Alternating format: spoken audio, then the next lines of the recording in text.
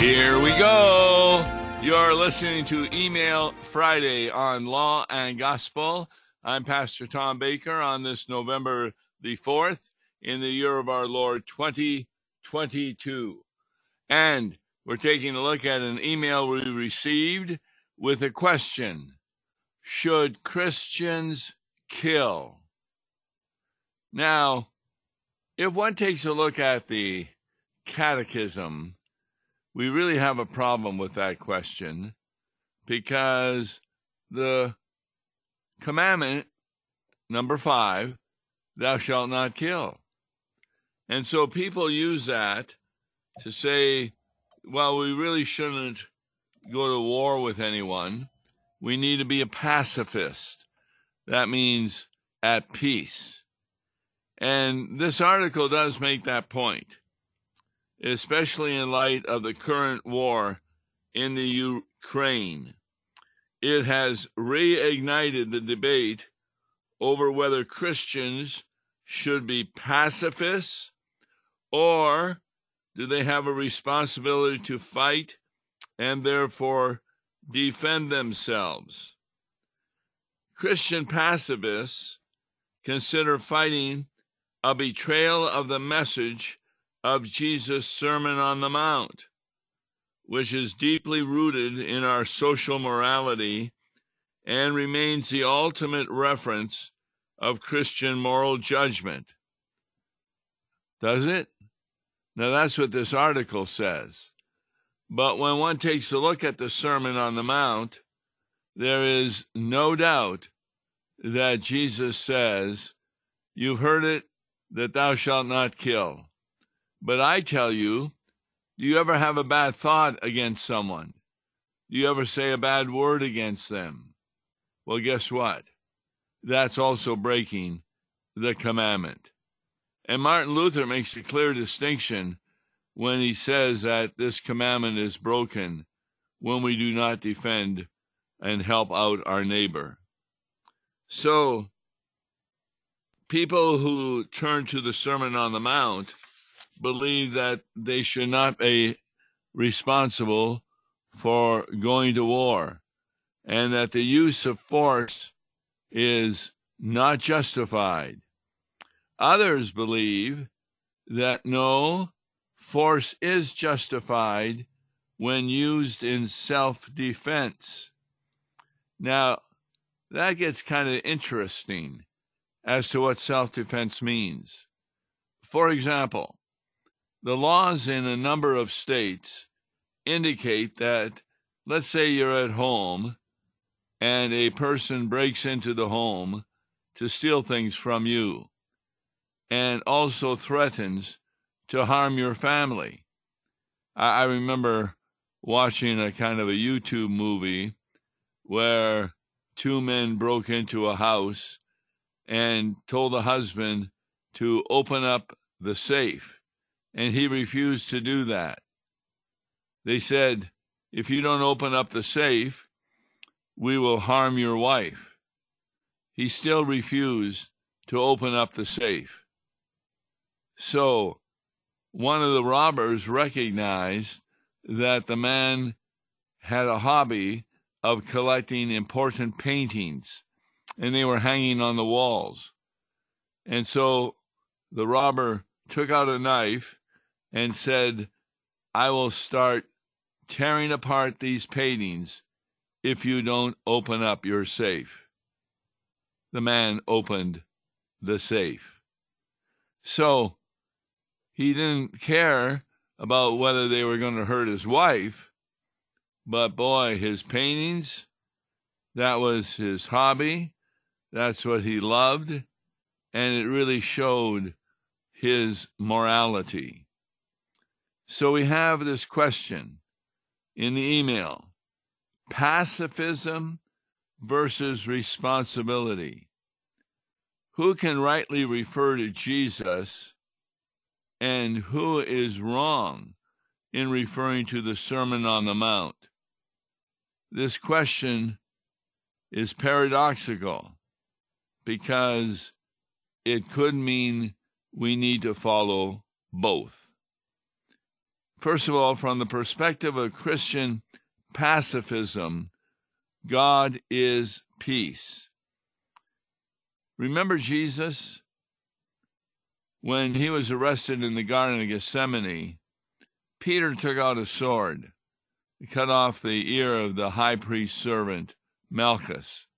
Jesus re-healed the ear and said to Peter, if I wanted, we could have a legion of angels come and stop me from being arrested. By the way, this led the disciples in the Garden of Gethsemane to flee from Jesus because of their fear that they too could be arrested. So some people would say, see, isn't Jesus acting with pacifism? That on the one hand, they want to hurt and harm him, and he does not take up violence against them, even though he could have sent a lot of angels to protect him. In fact, later on in the Garden of Gethsemane, or earlier, Jesus is talking to the Father, and he is really straining at what is before him, straining to the degree that he sweated as drops of blood. But my will, no, your will, Father, let us follow that. And what did the Father do? In the Garden of Gethsemane, he sent an angel to Jesus to strengthen him. He answered his prayer. But at the cross, there was no angel at all to serve him. Instead, he was alone. And when he thirsted, all the water in the brooks throughout the world wanted to rush to Jesus to assuage his thirst. But they were told, no, stand back. And simply also with the angels, they could have come to Jesus' rescue, but they were told to stand at attention and allow the suffering to go on. So when you take a look at that, it does seem that the Christian should permit pacifism, that we should not take up arms against evil. But on the other hand, one can say that the violent killing of a human being is always a violation of dignity. Now, this article says that I received, war is always evil. That's what Christian pacifists are therefore convinced. And they were really angry when the United States put atomic bombs in Hiroshima and Nagasaki, killing many, many people. Now, that could be a question as to whether too much force was being used. But on the other hand, it ended the war more quickly.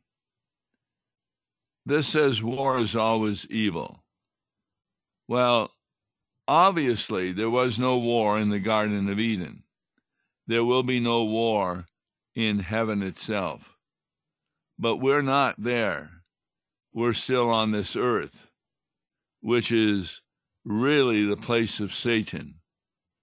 So even though Christian pacifists are convinced no violence can be legitimized, even when we or our families are attacked, because Jesus preached peace, not war. Well, if you're looking at the Sermon on the Mount, there's no doubt that was by Jesus. But is it really saying that one cannot defend oneself? No, you need to go to other places where Jesus' word is found, like Romans 13, where the government is set up to stop violence and may even use force and death to stop violence. It's a primary passage for the basis and foundation of capital punishment, which, of course, Christian pacifists are convinced should never occur. No violence can be legitimized, but putting a person in jail forever without a chance of parole would also be a violent act from their point of view. So they get the idea that Jesus preached peace, not war. The mandate to love our enemies even suggests that we are to break the spiral of violence by a love. But one has to be more careful in taking a look at that commandment. In fact, we have a new translation of the fifth commandment. We're now taught it doesn't say thou shalt not kill, but thou shalt not murder.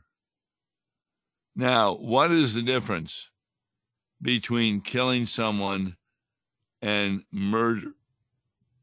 For example, nobody uses the commandment except strict vegetarians to say that we should not be killing animals and eating them, like cows and chickens, etc. That would be killing something. But God allows that to occur. In fact, look how many sacrifices in the Old Testament God permitted.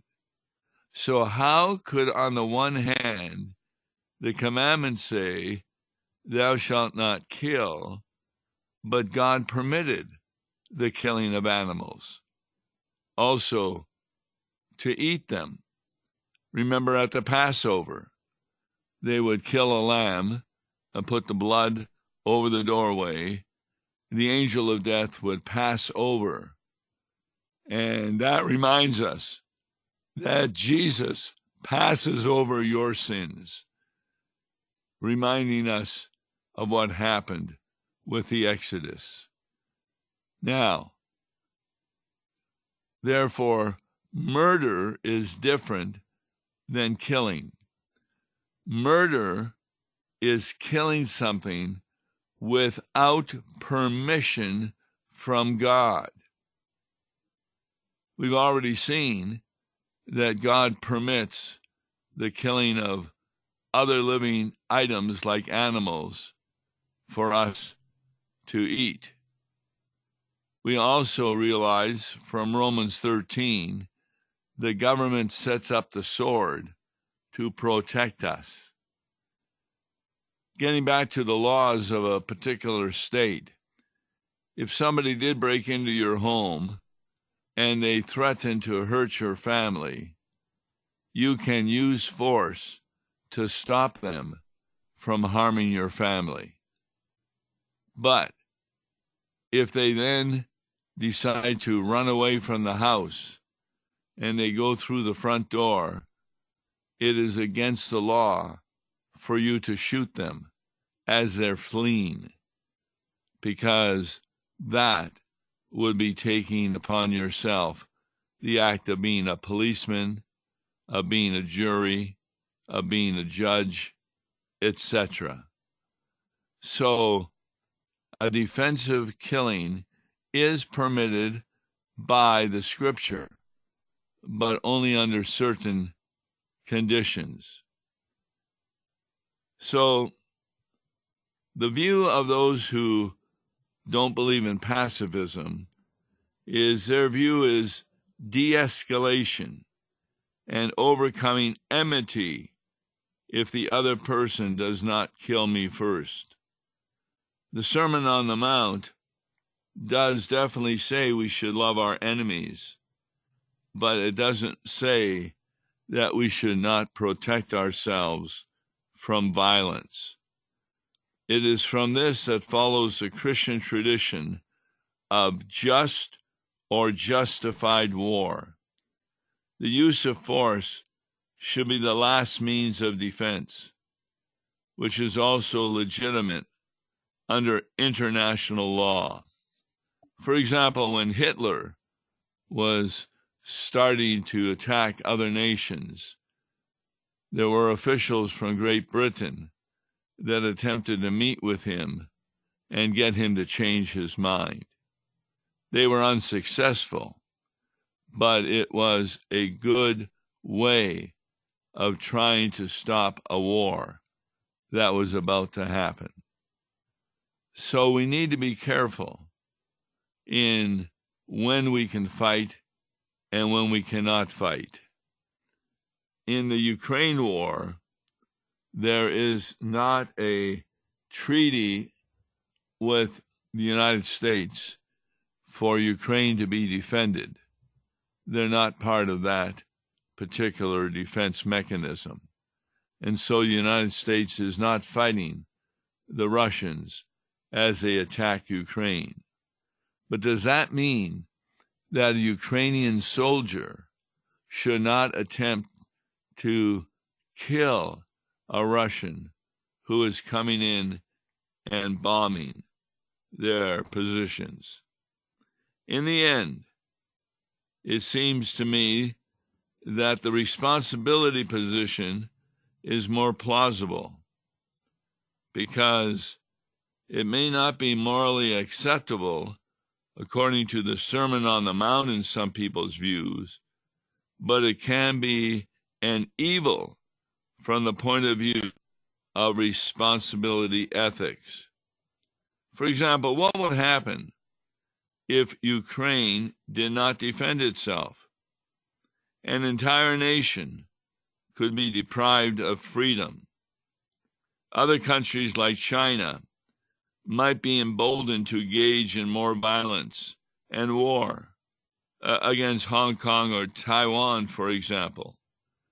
Death and oppression would spread further. Pacifism would abandon the defenseless to ruin. This should be not allowed to happen. Therefore, resisting and destroying evil powers and tyrants is commanded in Holy Scripture. 1 John 3:8 says we must destroy the devil's work, while 1 Peter 5:9 commands us to resist and stand firm against our enemy. In the Roman Catholic Church, this position is made subject to strict conditions. The damage done to the nation or the community of nations by the aggressor must be of certain damage, serious, and lasting. There must have been other means of trying to put an end to the harm, but they proved impracticable or ineffective. There must be a serious prospect of success. The use of arms must not bring damage and turmoil worse than the evil to be eliminated. Now, that can be a problem. For example, when the United States did attack Iraq, they were using bombs and machinery in order to defend not only the country, but also to eliminate the evil. You cannot find in Martin Luther an advocate of pacifism. In his writing, he justifies violent self-defense to protect the weak as a duty and commandment of charity. Now, there's no doubt today there are strong pacifist voices against this, such as those of the former German Council President and Bishop Margot Kazaman. Their counter-argument is, with what justification is one's own life to be valued more highly in a situation of self-defense than the life of the aggressor? Here, it is life against life. So the moral justification for defending oneself lies in an aggressive attack and is a fundamental human good that must be protected. The attacked, who legitimately possess a fundamental good, must have the capacity to repel an unjustified attack. For example, there's no doubt the Allies were justified in attacking Nazi Germany. Christians do not have a pacifist mentality where they think the killing of another being is always wrong. But at the same time, Christianity needs pacifism as a critical mirror before justifying violence. In the Beatitudes of Jesus, blessed are those who are persecuted for my name's sake. There's no doubt that under persecution, the Christian must receive that persecution as part of being a Christian. In other words, when churches in the United States are attacked and bricks are thrown through its windows, it would be wrong for members of the congregation to go out and shoot those individuals who are so angry at the church. No, God has not given them that permission. I remember, and I've said this before, I used to drive for a yellow cab when I was at the seminary. And one day I had dropped off a passenger at a busy street corner, and it was a hot day. My air conditioning wasn't working, so I had the windows open. And before I realized it, I was at a stop sign, and a gun had come through the window, and it was pointed at me, and they wanted my money. Another individual had ran around to the driver's side of the car, hit me in the neck, and they took what I had was a change purse, so to speak, for change, because we would be paid with money. Now, I had the opportunity to, if I had had a gun, to shoot them, but I did not. And as soon as they took my money, they began to run away. I could have followed them with the car and maybe even run over them, but then I would be arrested because I was taking the law in my own hands. Therefore, I forgave them. Now, what does that mean? Does it mean that they could get away with it? No. I forgive them personally, but in the secular realm, in the civil realm, there is no forgiveness for crimes against other people.